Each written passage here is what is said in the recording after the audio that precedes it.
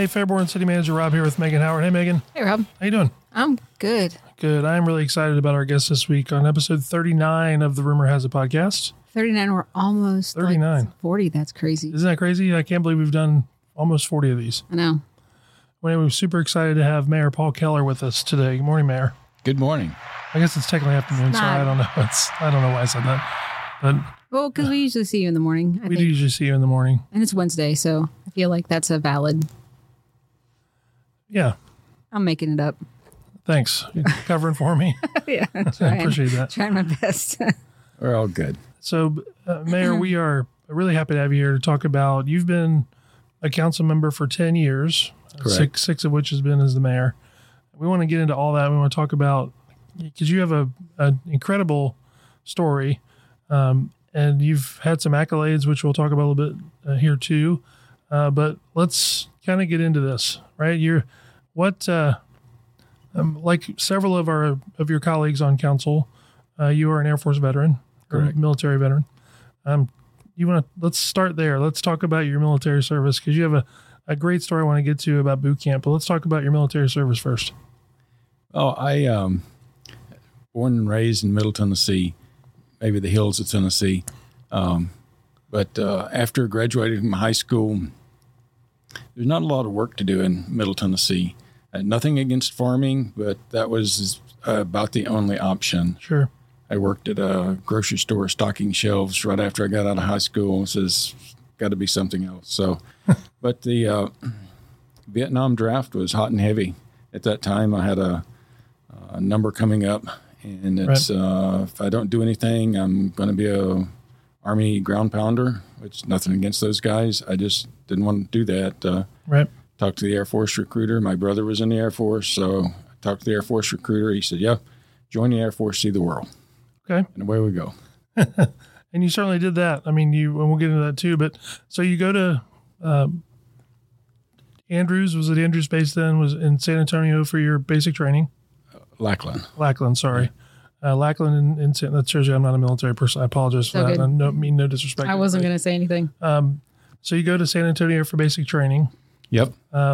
You are about to graduate from basic training and given an assignment. Yep. And something fortuitous happened. Yes. I had my orders, and then I had a foot problem. I couldn't put my combat boots on, so several trips to the clinic, and they ended up washing me back for a week while they took care of my foot. But my first assignment was a door gunner on a helicopter during Vietnam. Life expectancy of those folks, not very long. So I credit that to some divine intervention early on in life. I ended up being assigned as an aircraft mechanic, which suited me better. So you and I think a door gunner, I think the life expectancy was probably months, if I'm not mistaken. I think it's not a very difficult position to be put in. So your guardian angel steps in, and first one, I as we talked before, I've probably worn out several guardian angels in my life. I have a terrific price to pay at the pearly gates if I get that far. So you're you're an aircraft mechanic. Yep. You go to tech school. You graduate tech school. What's your first assignment then out of tech school? Tech school is in Chanute, Illinois. Lots of snow. One of my classmates is from Florida, had never seen snow. So he'd sit at the window and watch it for hours. But I graduated from tech school. Fantastic assignment, Charleston Air Force Base, just right down the road from Folly Beach. Oh, nice. Young airmen and the beach. And, I mean, what else could you ask for down there? You then get assigned you then have to serve a tour in Vietnam. I know that's a touchy subject for a lot of people, but tell us what you were assigned to a support base in Vietnam, and you want to talk a little bit about what you did there? In Charleston, I was assigned to the Military Airlift Command, fondly known as trash haulers. Somebody would give me heck over that, but we were. But we hauled a lot of good stuff around. Also got to participate in the Biafrika, Nigeria Revolutionary War that was going on, flew out of the Ascension Islands, flew medical supplies into them. Young airman told, this is what you're going to do, and no uniforms, jeans and T-shirts. No kidding. Yeah. So, wow. My first experience with that side of the Air Force. Right. But from there, I was assigned to Utapao, Thailand. We went from Military Airlift Command to Strategic Air Command, which is the bombers side of it, and was assigned as a crew chief on a B-52 Delta D-Dog aircraft. Big aircraft, a lot different than the C-141s that I was working on in Charleston. Sure. So, grizzly old flight line chief says, yep, third one on the left, or was it the fourth one? I forget. Down there, that's yours, go get it. And away we went for a year. And Air Force unaccompanied tours, year tour was somewhere around 13 months. So Okay. my 12-month countdown didn't work. Right. Another month. So for those of you that may not know aircraft, the B-52D model, correct me if I'm wrong, is the B-52 that is located at the Air Force Museum, correct? It is. That is a D model. It is a D model. Okay. It's finally called the tall tail because it has a taller tail empennage on it than the others. We flew around the clock out of the Gulf of Siam, 3 to 4 hour mission, back, refuel, munition maintenance squad. The MMS guys come out and load us up with bombs, and away we go again. So right. it's there's only 2 shifts, a day shift or night shift, and they're both 12 hours. So, and you told me you had a record. You held the record. I did. For a while, my aircraft flew 4 missions in 24 hours. So that was close to 16 hours of flying in 24 hours. Wow. So, but the old D model is a great airplane, and I tell people, the D model had the J57 engines on it, and that's back when man thought we could burn water. We'd also load up 670 gallons of water for the water injection for takeoff. Wow. Wow. Every time I listen to Paul, and when we talk to Fred, I've not done anything in life. Blows my mind. And the amazing thing that amazes me is, you're a 19, 20-year-old at this point. Yeah. Sent to a foreign country where you don't, I know I probably couldn't find it on a map. But you don't know the language, you don't know the culture. You're sent into an active war zone for 12 months, 13 months without any family you're just kind of sent there cold and asked to do your job. Do your job, yeah. That's what you do. How did that shape you? How did you, I should say this, did you notice a difference from the young man that grew up in Middle Tennessee near Lynchburg, close to the Jim Beam? Jack Daniels Distillery, sorry. To when you got done with your first tour, your tour in Thailand, how different were you? Well, you learn endurance. You also learn teamwork and some leadership skills as the younger guys come in. I was a whopping Staff Sergeant E5 at that time, and given supervisory responsibilities that would never have happened in Charleston, South Carolina. Right. Wow. Because you're responsible not just for yourself, but there are others that put their life in your hands, right? Yes. I'm responsible for that aircraft. And I was not part of the flight crew, but I was on flying status, and I flew with my aircraft, not every mission, but with several missions on the aircraft. And when you weren't flying on your aircraft, you were helping the guy next door on his, getting it repaired and airworthy. Wow.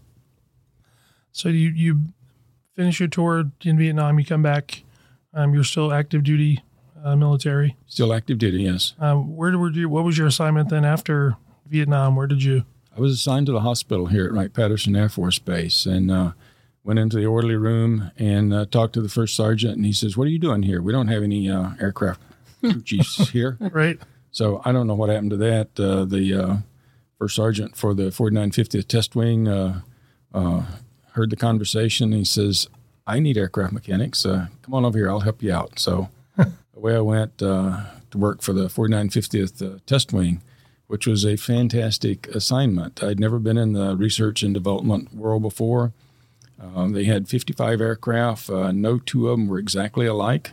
So, and they were all had what they call Class 2 modifications to them. Something hung off the nose, something hung off the side or off the tail, off the wing, or inside. It was a very interesting time. We had the 0G aircraft here that they used to train the astronauts on, fly the porpoise flight, positive, negative Gs. I believe that's aptly nicknamed the Vomit Comet. Vomit Comet. Yes. Did you get to fly in the Vomit Comet? Yes, and the name is true. All right. Yes. But we had folks that said, "Well, I'm tough. That's not going to affect me," and it's extremely difficult not to when you experience those kind of Gs. And it's always the toughest ones that get it the worst, right? Yes. Yeah, Yes. Yeah, you could be green in the face for days after a flight with those guys. Wow. Was that your only stop at Wright-Patterson in your career? Yes. And then, so did you retire through Wright-Pat? And then, because I know you spent some time in the reserves also. I did not retire from active duty. The 4950th Test Wing was at a point in their manpower situation. They had civilian crew chiefs. I never knew there was such a thing as a civilian crew chief. And they said, "Are you interested in a civilian job?" And it's like, okay, pay for an E5 compared to a WL-13, that doesn't take long to make that decision. I mean, still working for the Air Force, but in a much more stable environment. And again, I'm not a military person, and so this is going to probably sound like an ignorant comment, but I didn't know until recently that I just thought when you were in the reserves, it was a weekend a month and 2 weeks a year. But there are actually full-time reservists that their job is to be in the reserves on a military installation. Yes, there are different classifications. One of them that I'm familiar with is the ART, or the Air Reserve Technician. That's actually a full-time reservist. They also have other categories of reserves, like the 445th.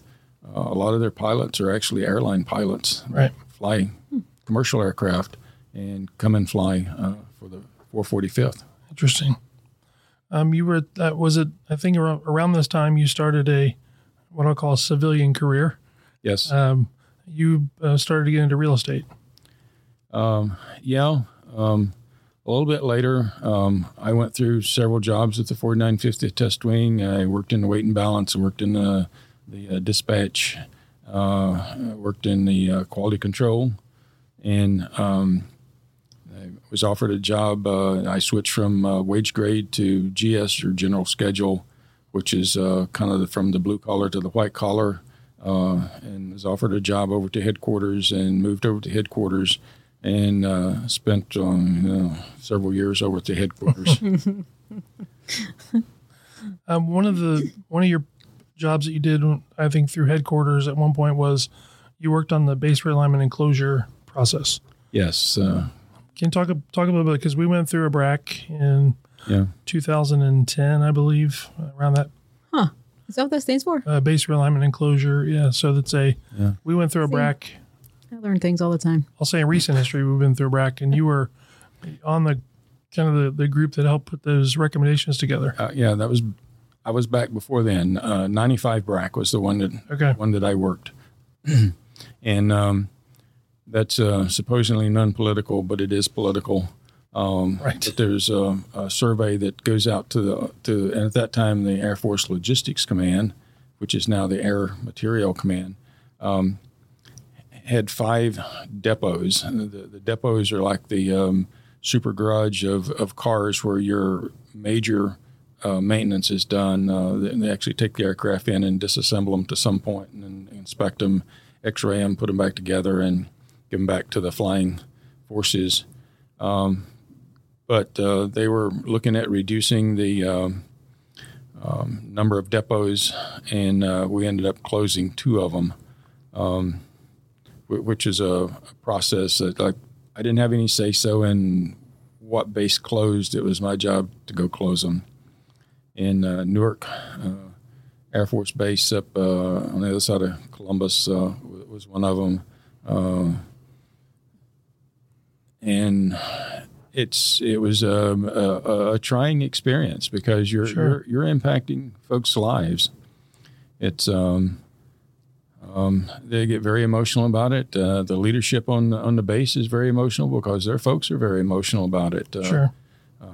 You're offered a job at another ALC, but that means packing up and moving across country. And in the civilian world, that's in the military you kind of expect to do that, but the civilian world is not that much so. And I think in 1995 was when I think the DFAS at the DESI plant in Kettering, I think is when that got absorbed into Columbus, I believe, or got sent from there to somewhere else. But yeah, so when you show up on the base, they're not happy to see you. They're not happy to see me. They reserve parking spots out front, but you don't dare park there. You just park in the back and go in the back door with the employees. Yeah, because and in the survey, it's they look for things like what's your square footage per employee, and square footage of buildings. Do you have a deep water port?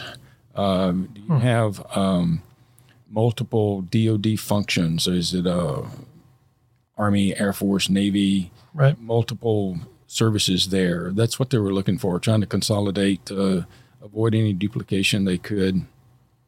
So those were all were scored, and that's how they came up with the results. And RIPAD has traditionally done well in these BRAC processes. I know in the most recent one we did, we received submissions from San Antonio. Yeah. And we, there was some deck chair shuffling a little bit. We lost a couple, but I think overall we were a gainer here at RIPAD.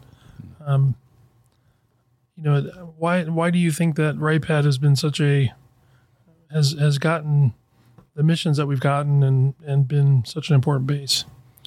Oh, I wasn't privy to all of the documentation on that, but one of the things is location, central location, base already, what the base capability is, and expansion, accommodation type things. I know we picked up the Navy equivalent of the Air Force AFIT. Okay. Consolidated here. It was quite a screening that they went through to determine which folks went where, actually which mission went where, which tagged the folks to go with them. And I don't know if anybody that's listening to this podcast, all 10 of you, realize this or not. There's more than 10. Sorry. Realize this or not, but anything that's purchased in the Air Force worldwide is purchased through RIPAD. For the most part, yes. The Air Force Material Command. And that is mind-boggling to me, that to think of the vast Air Force, right, and all the different missions and operations, and the majority of almost anything that's bought is done through our base here in Dayton, Ohio. The other strong factor is that you have to have a flying force there. So that's why we've always had, even if it's a reserve unit, we've always maintained that. And that gets into politics of it. That's way, way, way up in the clouds somewhere. Sure. Somebody knows how that works. But the political support for Wright-Patterson has been tremendous over the past decades. Interesting. Well, and I learned something new as well when I did some work with the marathon, that like they are the sanctioned race for the entire Air Force, which I never knew. which I think is pretty cool. Like, the sanctioned Air Force race is here.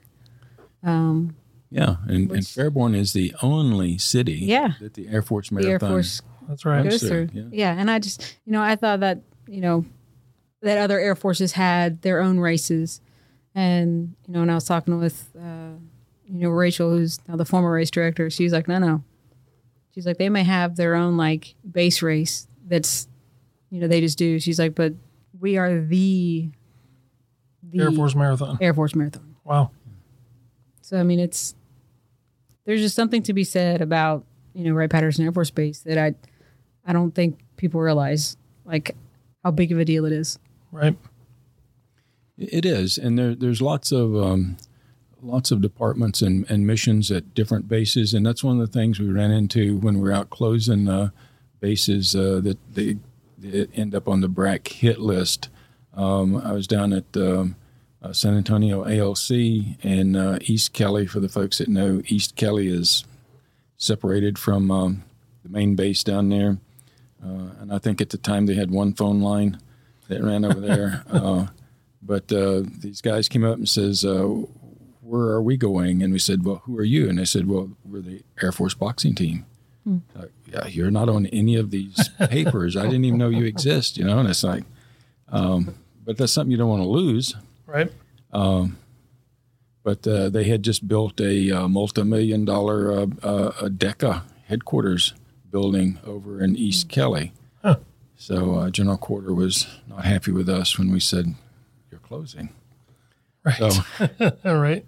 So that's between the generals and to sort that out. But those are things that went into the decision process. I'm not the expert on BRAC. I just got to go out and do it.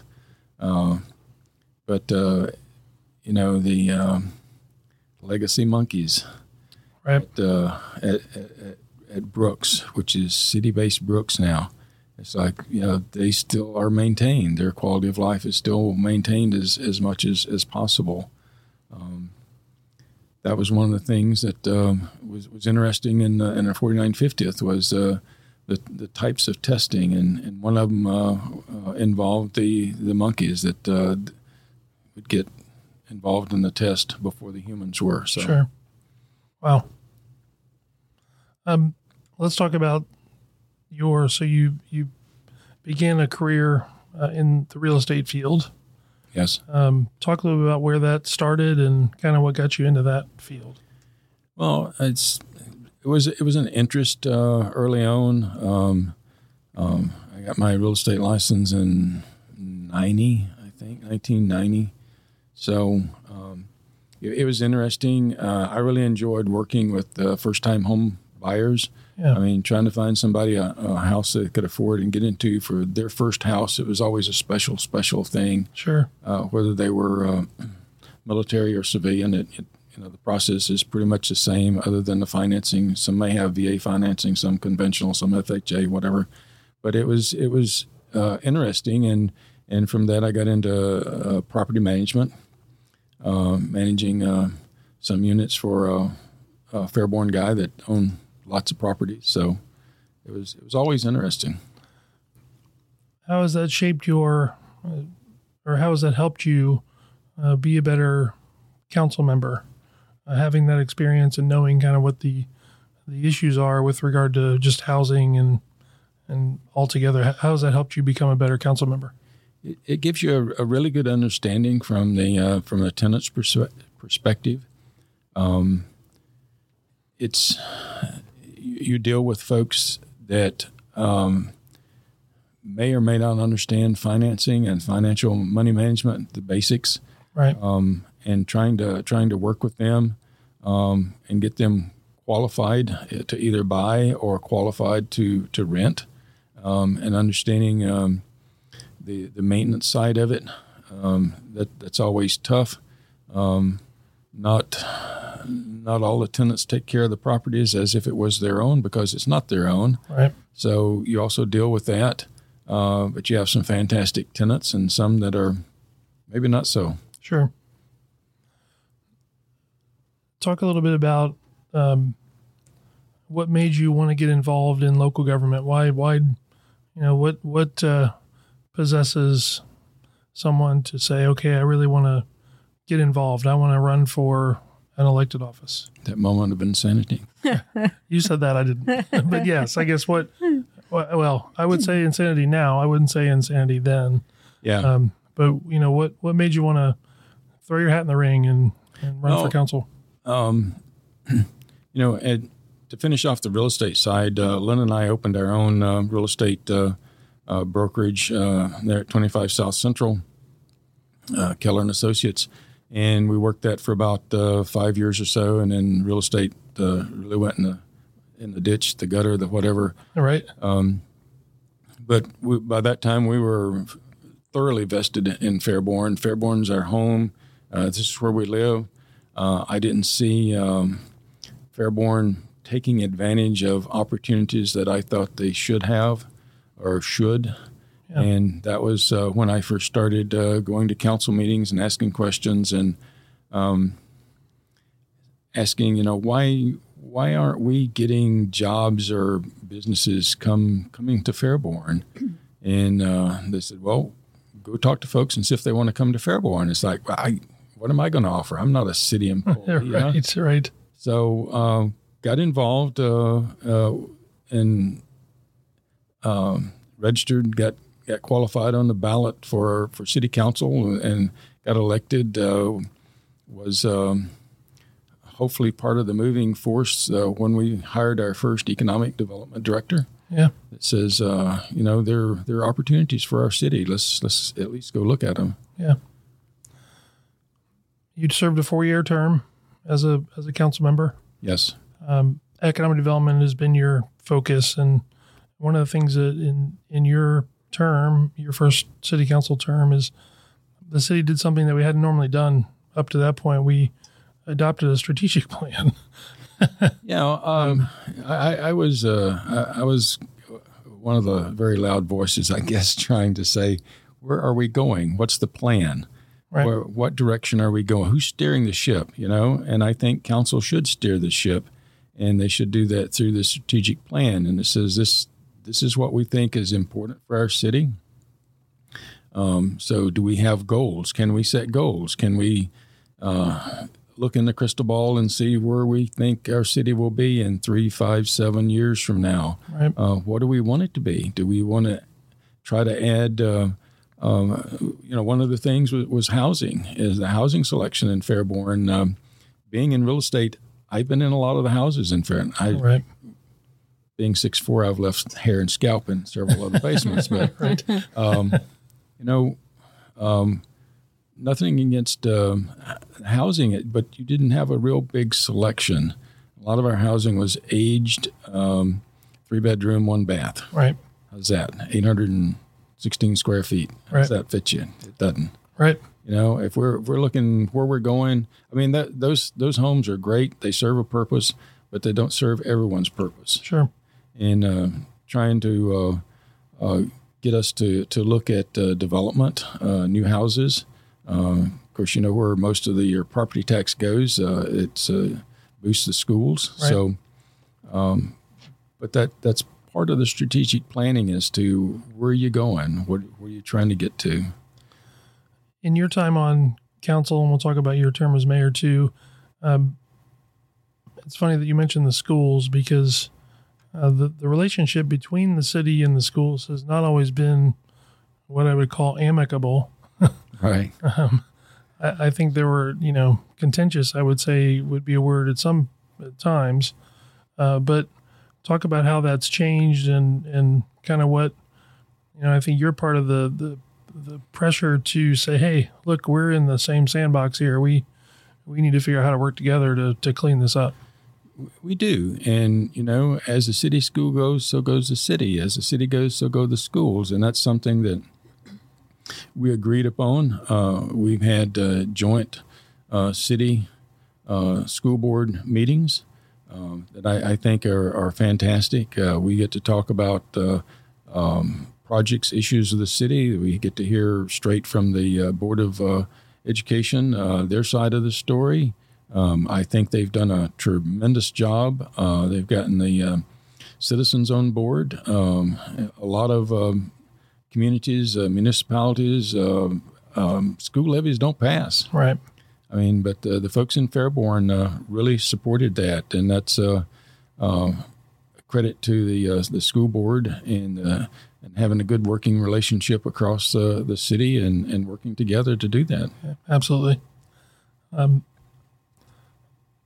You served a 4-year term as a council member. Yes. There was an open mayor seat due to a term limit. The mayor seat's open. What possessed you to say, yeah, I think I really want to be the mayor? Maybe a little peer pressure from the council, but right. It's a chance to continue as mayor. You know, I get a little louder voice maybe in the strategic plan and trying to lead and coordinate that. But just kind of continue trying to move our city forward. I don't think people understand the commitment that it takes to, number one, be an elected official to begin with. But there's more so of a commitment when it comes to being the mayor. Yeah.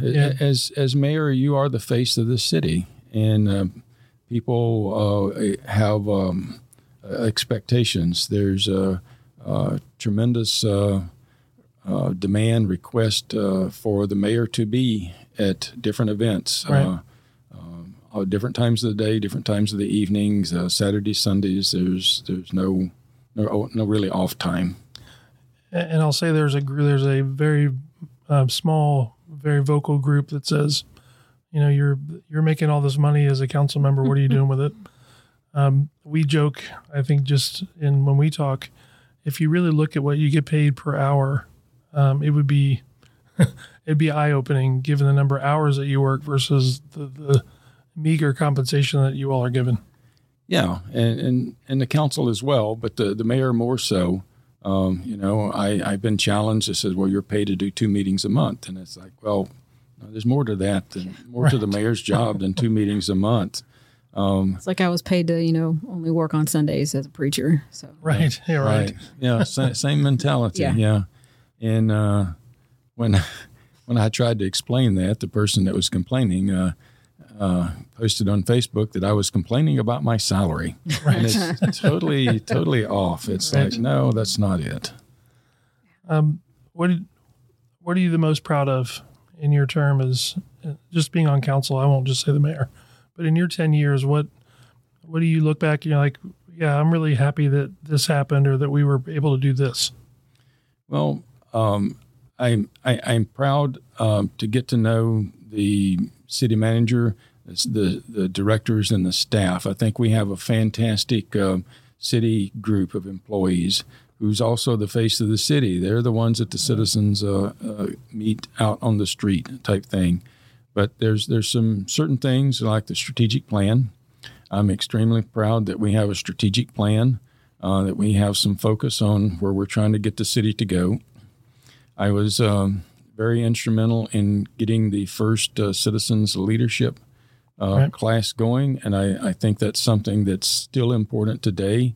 It's a way to give the citizens a look at each of the departments in the city. Right. And being mayor and having an interface with a lot of citizens, there's not a lot of knowledge out there of what is included in the city. Right. You know, I get asked, well, the city library, the Fairborn Library, that's yours, right? That's run by Greene County, you know? Right. Well, the city schools, Fairborn City Schools, right? Why don't you give them more money? And it's like, they're not in our budget line. They have a separate budget. They're controlled and run by the Board of Education. Right. There's some misunderstanding of what's in the city and what's not. You've had a very keen interest, and I feel like one of the things we've done in your term that is a positive, you've always been very interested in downtown Fairborn. Yes. You were a member of then it was called the Downtown Fairborn Betterment Association, DFBA. Yes. It's now the Downtown Fairborn Committee, DFC, but you've always had a passion for downtown Fairborn. You know, one of the things I think we've done well is we've cleaned up some spaces downtown. We've filled some vacancies. Talk about, you know, what you thought needed to happen, and what you think may still need to happen downtown? Yeah, downtown has always been an interest of mine because not all cities have a downtown. Right. Somebody at Rotary says he spent 60 years looking for downtown Beaver Creek. Right. So, I mean, nothing against Mayor Stone, I'm sorry. But, we have a downtown. We're very proud of it, and we work to revitalize it. And the DFBA, my early on experiences, those, I chaired the Economic Development Economic Revitalization Committee, the ER, which gave a different connotation maybe to it, but you got to go to the ER emergency room. But no, it's the Economic Revitalization Committee. And but we worked to try to get businesses downtown. Right. When the mall went in over here, that pulled a lot of businesses downtown. Yeah. I'd still get asked, well, why don't you bring a shoe store downtown? Why don't you bring a suit store back? Why don't you bring this? It's like, do you know somebody that wants to come downtown? We don't have a magic wand and just make these things appear. Somebody has to put out the venture capital and make that happen. But trying to get our downtown revitalized, and as a city, we've made a significant investment in the middle of downtown there, and made some great improvements to some of the buildings and facilities. I think the Spark is a good success story. Yeah. Moving the neighborhood nest along the steps and into where they are now is a great success story. I know at one time, I think we had like 12 vacant business locations in downtown. We got that up to, I think we had 2, and then COVID came along and we lost 4 or 5, and now we're building back again. So, the long term is let's do Main Street, let's turn the corner and go down Broad Street. So, I think we've really done a lot. I won't say we've done everything we can, but we've done a lot to let the outside world know what's going on downtown. One of the things that we tried to do, when I first took over, was we really wanted to bring belly buttons to our downtown. So we manifest that in a couple different ways, but the primary way we did it is we started throwing parties downtown. Yeah. Music and food and beer gardens is what gets people to come out. And we got crowds. Yes. We did, yeah. Yes. So I'm thankful that not a lot of elected officials would have the faith in staff to take that on, because there are some folks that believe that's not what cities should be doing. And some of our residents believe that's not what cities should be doing. But we've honed it in now, I think, to the point where it really is additive to what's happening downtown. I think it's brought a lot of people that maybe would have never thought to come to downtown Fairborn that now come down there. They do, and we talk about me, but it's not all me. It's without the entire team, without the city manager, assistant city manager, communications manager, all of our department heads. That's what makes things happen. It's not one person doing this. It's you've been a tremendous leadership role in the day-to-day operation of our city that has made a tremendous impact on our city. I agree with you. It's been a wonderful team effort. It's I have a few ideas here and there, but when push comes to shove, it's the staff that puts everything together and makes it the incredible event that it turns out to be. It's I wouldn't be able to stand here and talk about this if it wasn't for the staff that we have in place. It's terrific. Yes, absolutely. Any questions, Megan? You thought of anything? No, I'm just sitting here enjoying it like I always do. So we're now coming up on your last few weeks as mayor. Yeah, I have 1 1/4 council meeting left. Not that he's counting. Not that I'm counting. Man. Well, no, term limits is a good thing. I wish we had it at the federal level so that there weren't so many career politicians. But it's good to change. It's good to get new folks in and new ideas. And I hope we continue that. And in our work session, one of my challenges to the council was I always liked the work sessions. Yeah. The work sessions to me is where it came together. You came to a council meeting, you'd hear something read, and everybody would vote, and we get accused of rubber stamping. It's like, well, if you'd come to work session, then you'd heard the real discussion, the yays and nays and pros and cons and that sort of it. To work it into an ordinance or a resolution that would make it to council, the formal session. So I always enjoyed the work sessions, and I challenged council to keep it coming, to keep the participation and conversations going in work sessions, because I think that's to me it's.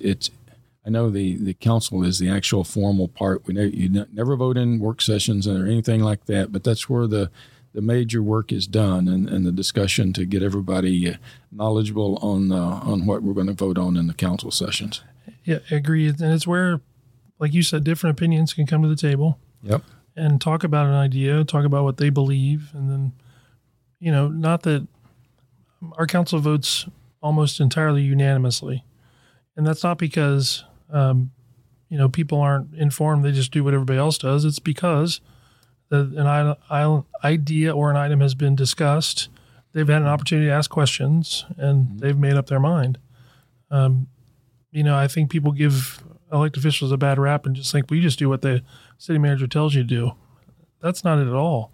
It is not. Now, when I first came on council, someone from the city would deliver a package of paper to my front door, which was the read ahead and all the information that was included. So I would have Friday night, Saturday, Sunday, all day Monday to ask questions of staff, city manager, whoever, and be prepared for council Monday evening. Now, thankfully, we don't kill that many trees. It's all done electronically. It comes in on the iPad, and you're able to, I think, do a better job of looking at the read-ahead material and being prepared to discuss or vote. Yeah. You received an outstanding recognition just last week. You were inducted into the 2023 class of the Ohio Veterans Hall of Fame. Yes. And for those of you that are listening, that is not based on your military service. It is not. You need to be a veteran to qualify. Correct. But it is based on your service to the community from the time you are done being being active duty to now. And you were one of 20 Ohioans that were inducted, along with another Fairbornite, Laura Mayer. Yes. But you were one of 20 that were inducted. Talk about that. Talk about what that means to you. That's tremendous. It's very honoring, and it's very humbling to join those that are there. There was 117 applicants. Wow. The packages are reviewed, and it's almost a 6 months, well, not quite 6 months, but process. The folks at Columbus, and they're very structured about what you need in the package. Probably because there's a bunch of veterans in there and government workers. Military people. Yeah, military guys. But it is based, as you said, on have you continued to serve and what have you done for the community since you retired. It is not based on military service. And I think just having gotten to know you over these past, I've been here almost 8 years, but certainly your 6 years as mayor, it's overdue. I think your dedication to this community needs to be celebrated because I think I apologize to you quite a bit because you get a lot of negative feedback because some of the stuff that I do or that we try to do here at the city. So I apologize for that, but your service to this community has been tremendous. And the last question I'll ask you is, what are you going to do next? But before I say that is, you're an asset to this community, and we need to figure out a way to continue to utilize you in some form or fashion, even if it's not an elected official. You have a lot left to give, and you're a resource that we can't lose track of. Well, there were 3 inductees from Greene County, right? And it tells you, but we're a community of a lot of veterans here. And that's something you pick up in the service. And early on, you learn that you can bump along and complain, or you can provide input and make a contribution, and you get out what you put in. So there's no free ride.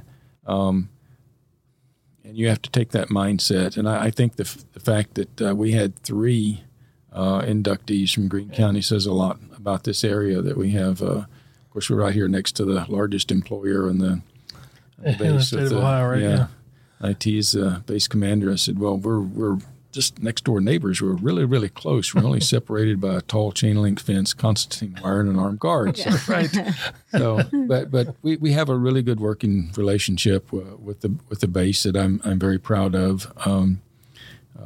Being retired military, I have access, immediate access to those areas over there, and stay in touch with those folks.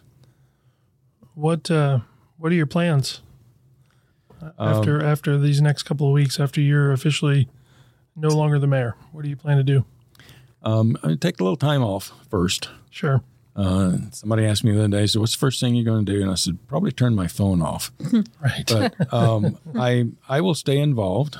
There's committees and boards. I've already been approached about a few. One of the commissioners has said he wants me to get involved at the county level, and we'll see where that goes.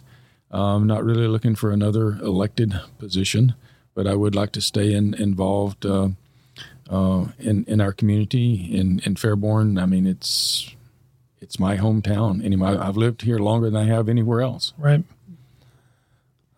Anything, Megan, you want to ask? Well, I'll get to it. Paul, is there anything that we left off? Anything you'd like to talk about that I didn't get to? I know you well enough that I know some of these things that other people don't, so I probably could ask you other questions, but what haven't we covered that you would like to?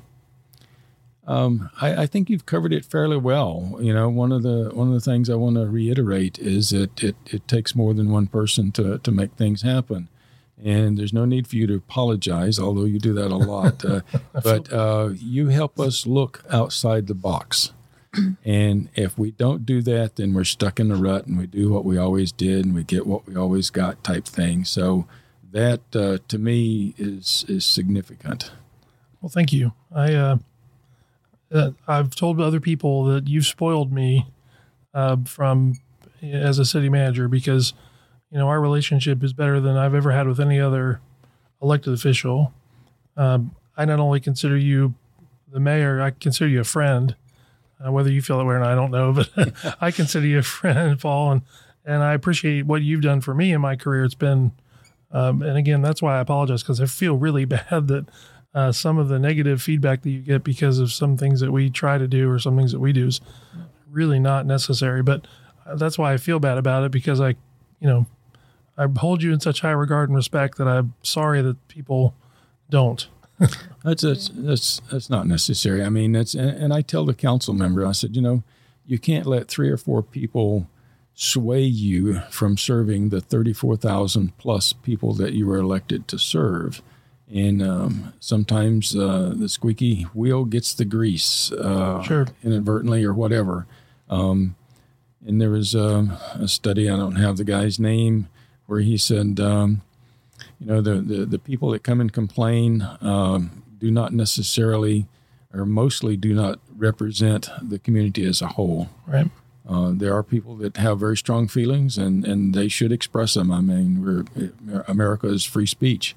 So, but you have to be able to step back and say, is this the majority of the folks? Is this the will of the majority of the folks? And I think the majority of the folks in Fairborn, a lot of them that I talk to, think that we are on the right track and thank us for the direction we're going and the progress that we've made. We probably not going to get a Ford or a GM plant. I don't know that I would want that right. for Fairborn. But as you well know, we picked up the Pepsi distribution center there. We have, I think, the largest Kroger market in the area. We picked up Menards, which employs lots of our folks. And we have a lot of mom and pop shops as well that folks work at. And to me, that's part of the economic development. It's having jobs for people in Fairborn to work in Fairborn. the idea of a sleepy bedroom community is maybe attractive to a few, but how does a city survive if all the citizens go elsewhere to work and pay income tax elsewhere? Somewhere else, right? So from the economic development standpoint, I think we've made good progress. I know it's a very competitive field out there. Everybody's looking for that. We've gone through some of the final threes on close. Close. A couple, yeah. Yeah. And, but, I appreciate the staff staying in there and keep trying. I'd be remiss if I didn't allow you a minute to talk about, you've got an excellent partner that is right along beside you in this whole journey. Talk about how important that's been, because, there's a lot of, like you said, a lot of meetings, a lot of, we've been to a lot of dinners together, a lot of lunches. You miss some time at home. Talk about how important that is if somebody that understands. It's very important. And Linda is raised in the Air Force also. Her dad was Air Force, and they moved around.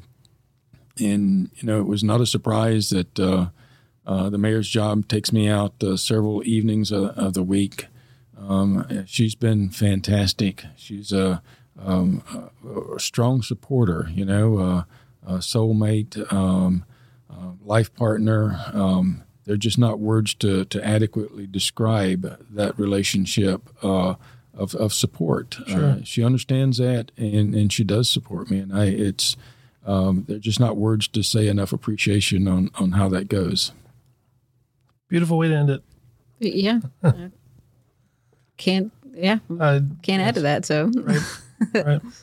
Well, Paul, thank you for telling your story, and we'll get to celebrate you a little bit here in the next few weeks as we come up to the last council meeting. But I want to tell you that I appreciate everything you've done for me, and I don't know that I could ever repay that in 2 lifetimes. But it's been important that you've been a big supporter and you've helped. And again, I apologize because I know what you've had to put up with, but it's been a lot to me, and it's allowed us to do some things that a lot of communities don't do.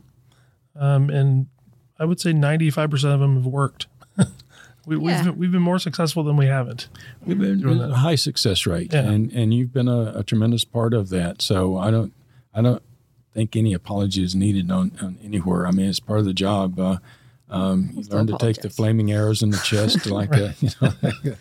So, but you have to keep moving. We'll probably still apologize. Yeah, at least one more time at some point. Because I feel like after this drops, we'll probably need to apologize again. Right.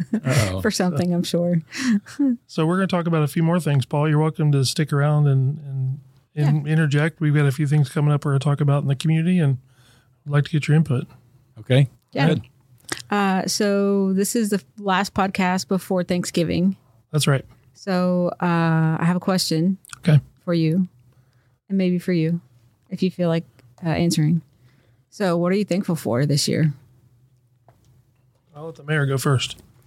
Lots of things to be thankful for. I mean, it's just, trying to say this is what I'm most thankful for is really, really tough. I didn't say what are you most thankful for. I just said what are you thankful for? I know. I'm the guy that works from a list. Okay. Right. I forgot. But, friends and family support, not including the Fairborn City family. And we are really a family. Mm-hmm. But your home family and being able to celebrate this time of year and be thankful for lots of different things. That's fair. Yeah, I would ditto. I mean, I think that's a very well said, Mayor. I think it's, just to be able to celebrate with our folks here and with our family is a lot more than, is more than a lot of people can say. So thankful for that, if nothing else. Yeah. And I would say, I'm thankful that I get to see my kids do currently what they're loving to do. And I'm thankful for my husband that he is getting to do more things, at the fire stations in the firehouse that he's really excited about doing. And, I'm just thankful to be here and get to do what I enjoy doing here too. So You're here. yeah.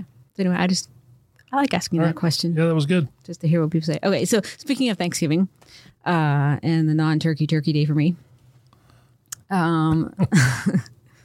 won't talk about that. It's a sad day for me sometimes. So we have 3 organizations that are doing some really cool things for people who might be in need of meals for Thanksgiving. So first off is Fish. On Tuesday of next week, Fish is having their Thanksgiving giveaway at 12 p.m. Great. So they always do some really cool stuff. Miami Valley Meals on Wednesday will be at the Fairborn Phoenix, Wednesday the 22nd from 12 to 2 p.m. So they're giving away some meals. And then the Senior Center on Thanksgiving Day, they have a free lunch. And I know I volunteered before, yeah. volunteered for that. That's pretty cool. So their Thanksgiving lunch, they have 2 times, 12 and 1 p.m., but you need to call for reservations. And I'm going to give you that number, but we'll also put it in the show notes, 937-878-4141. And you need to call by November 20th. So, but I'll put that in the show notes as well. Senior Center does a great job with that. That's a wonderful lunch. So Yeah. And they serve so they not only do a sit-in, you can actually get meals delivered, Yes. which are, very helpful for the folks that aren't able to get out. Yeah. So, and then our offices are closed next Thursday and Friday. Correct. Woo. And then we're going to close for lunchtime on Monday. That's right. Because we do a citywide employee Thanksgiving meal that we get a chance to just take an hour or two and break some bread and have a good meal with our I really feel like we should just family. close the rest of the day because it really feels like none of us are pretty.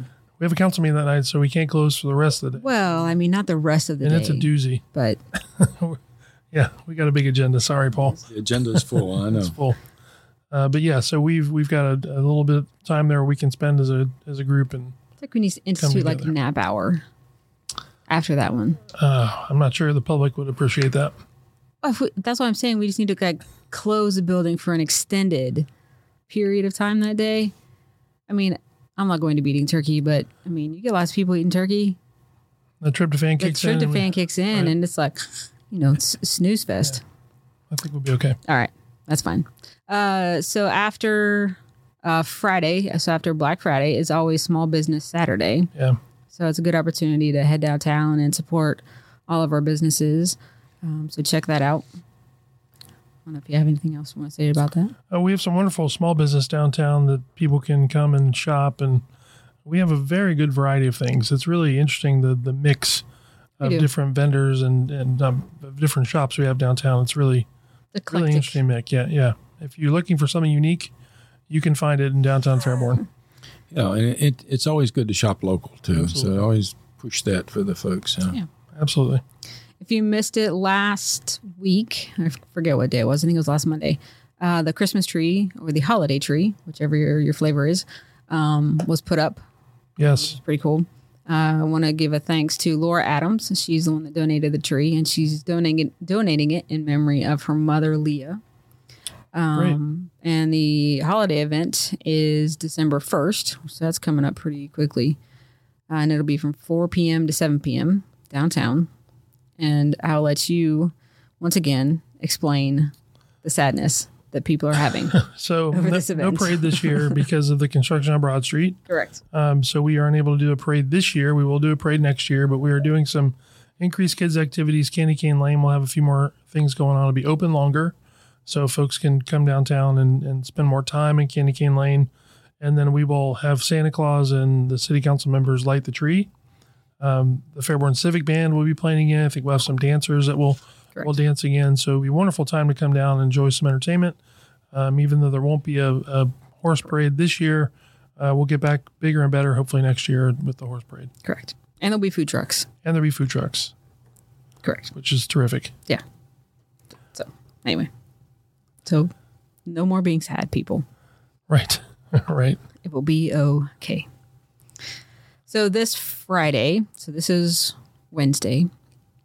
Right. So this Friday, which will be 17th. November 17th, the winter sports basketball teams are going to meet the basketball team. So from high school to youth basketball are going to be at Baker starting at 6 p.m. So we're going to meet all the basketball teams. There's also going to be the Fairborn ROTC, right? The Fairborn cheerleaders, and I think the ASL, if I'm not mistaken. I believe so. They're going to do, it seems like, a bunch of other, like, I don't know, mini games. I don't know what all they're doing. Looked like there was It's like a family night. They're doing night, a family-oriented thing. Yep.